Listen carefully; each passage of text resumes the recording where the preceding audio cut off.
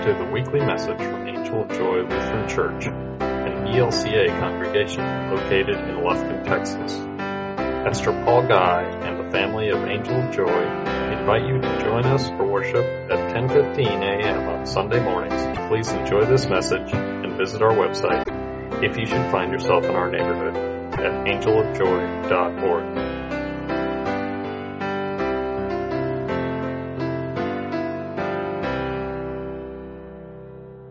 Dear friends in Christ, grace to you and peace from God our Father and the Lord Jesus Christ.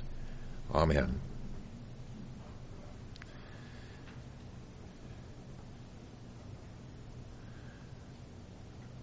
We are very familiar with the story about Jesus raising Lazarus from the dead, and we've heard recently about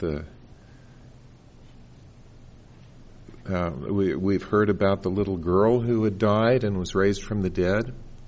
This is probably the least of the resurrection stories that we hear where Jesus had given life back to someone. And because it probably has the least details and is kind of obscure, we kind of gloss over it. But I think it's here for a reason. And so let's begin by putting ourselves on the outskirts of that village of Nain, observing the scene that's being played out before our eyes. Perhaps we first noticed the noisy crowd that was going toward the village with a charismatic and handsome young man in the lead. The people seem happy to be there. They're excited and smiles are prevalent.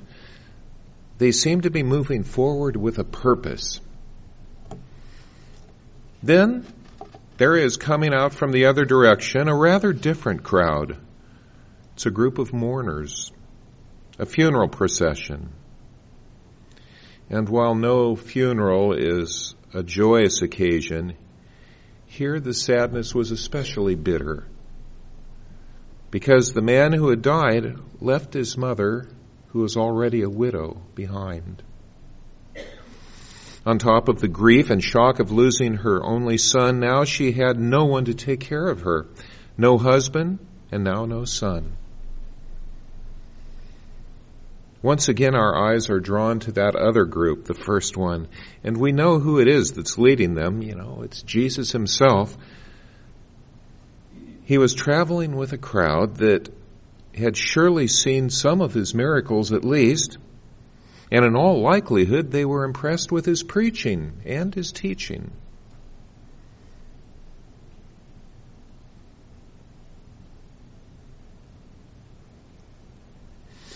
Truly, you could see from the joyous nature of the crowd that there was something very attractive about this man from Nazareth. They really liked him. And they were willing to go a long way with him to let him lead them. Pretty unique. You see, he was more than just an itinerant preacher. There were legends about the prophets of old who did some pretty amazing things, including some resurrections too, as we heard this morning just a few moments ago. Maybe Jesus was another one of these prophets, cast in the same mold at least. But perhaps he was even more than this. Maybe, just maybe, he could be the Messiah himself, the one that had been promised and handed down from generation to generation, and the legends and the sermons and the promises and the dreams of the people. The one who would set Israel free, set the world on its ear. The one who would redeem all humankind and usher in eternity. Could he be the one we've been waiting for? Signs are pointing that way, but, we've been disappointed before. But no, there's something unique about this one, this Jesus of Nazareth. In any case, those people were clearly caught up in a joyful spirit. They were happy.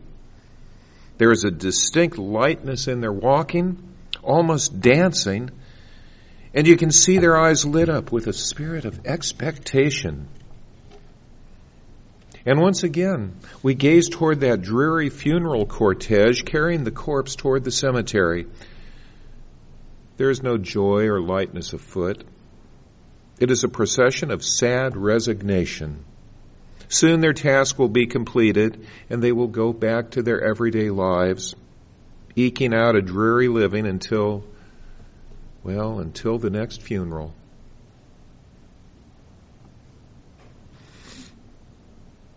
The woman, the bereaved mother, is a triple whammy for her. She had no husband, and in that culture, a wife depended upon her husband, both for her livelihood, the means of providing a home and meals and clothing, status in the society. But at least she had a son, an only son, and now he was gone too. There was no one left, no social status, no protector, no reason for living herself.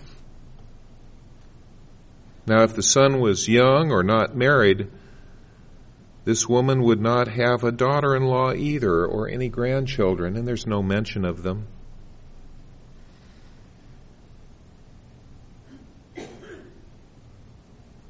And now, having first buried her husband and on the way to bury her son, this woman had lost everything. Indeed, a sad, forlorn group. But something changes that. At Nain, on that day long ago, life crashes into death, and life wins. We remember other times when a grieving person bids Jesus come and restore their loved one to health, to raise them from the dead, if possible.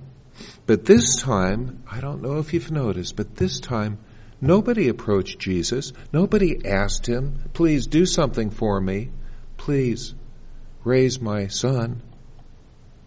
He is simply moved by his own observation and his sense of compassion. It was totally unexpected. There was no hope in that other group.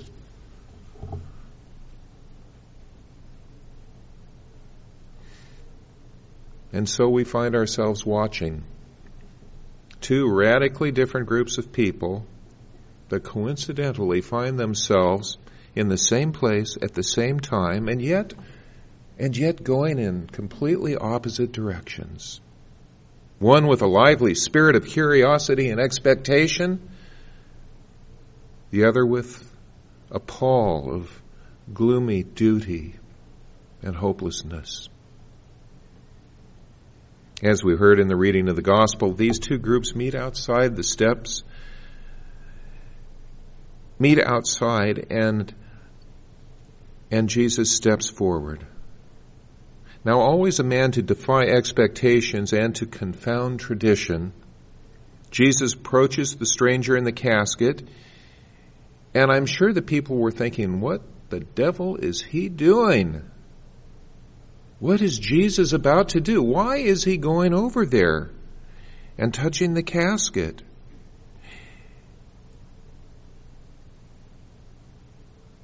Yeah. It says in the gospel that Jesus actually touched that funeral bier, which would have made a good Jew ritually unclean. You could almost see people backing away from Jesus. Whoa, this is going too far, Jesus. Be careful what you're doing. And then miraculously he raises the young man from death, who sits up and starts talking. Oh, I wish I knew what that young man was talking about, don't you? That'd be something to hear. We just have to let our imagination take us there. And certainly the mother who suddenly, in an instant, just like that, went from abject grief to exuberant joy. Wow. We can see the glow in her eyes, the disbelief on her face. But it was true. Jesus restored what was lost, and in an instant he set all things right again. This is more than a miracle, however. The miracles of Jesus, as we know from our own experience, are always for Jesus teaching moments. They're calling cards that point to who he is. In this case, the people who saw the miracle began to interpret its meaning. First, they thought, well, he could very well be a prophet, just like old Elijah or Isaiah or one of them. Maybe people will be talking about this moment eons into the future, about this great prophet. Or maybe through this Jesus, God has visited the people. Maybe there's a holiness that we can't see that's come into our lives.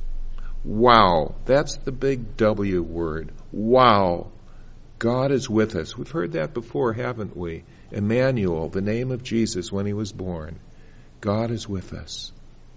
And indeed he was. But did they know and hear and believe the prophetic message that Jesus spoke? Could they understand what he was trying to tell them? That God was doing more than just performing miracles? That he was redeeming them?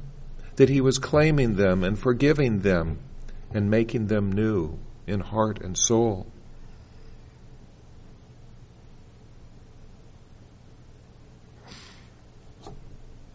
We must also read and interpret the miracles of Jesus with the rest of the New Testament in mind. And you have to understand, there was no New Testament in those days. It was being written in their lifetime, day by day. It was coming into being. They had no books of the Bible except the Old Testament. We know who Jesus was. We know where this story is going, and we know how history is to unfold before us. The same Jesus who raised that little girl from the dead and raised the young man, Lazarus, and now this young man without a name. We know what it's all about, because we get to view this miracle in light of the cross and the empty grave that were all too soon to come.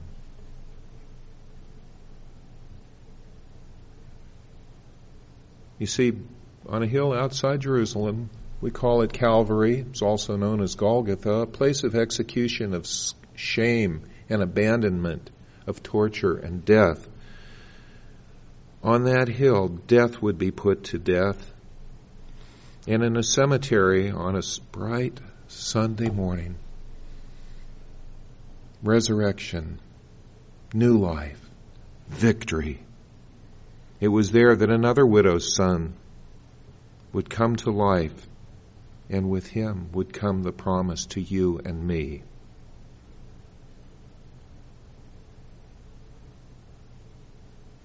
St. Paul says, we were buried therefore with him, with Jesus, by baptism into death, in order that just as Christ was raised from the dead by the glory of the Father, we too might walk in newness of life. Didn't say walk in newness, it said newness of life. You see, we have been given life. Eternal life's already started for you and me. Happened a long time ago when we became children of God through Jesus Christ, through baptism, through affirmation of baptism. We are children of God, and life is our heritage. It's our destiny. It's our present. And it's going to get better. Each day as we return to those waters of repentance and faith, again, life and death kind of crash into each other. And each time, by the grace of God, life wins.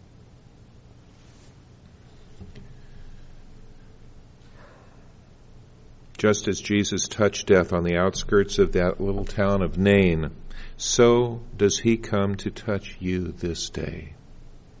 He's touching you not as a stranger, not like a ship passing in the night, but as his own dear friend. Now, I should note that there was another group of sorts at Nain that day. We didn't hear about them.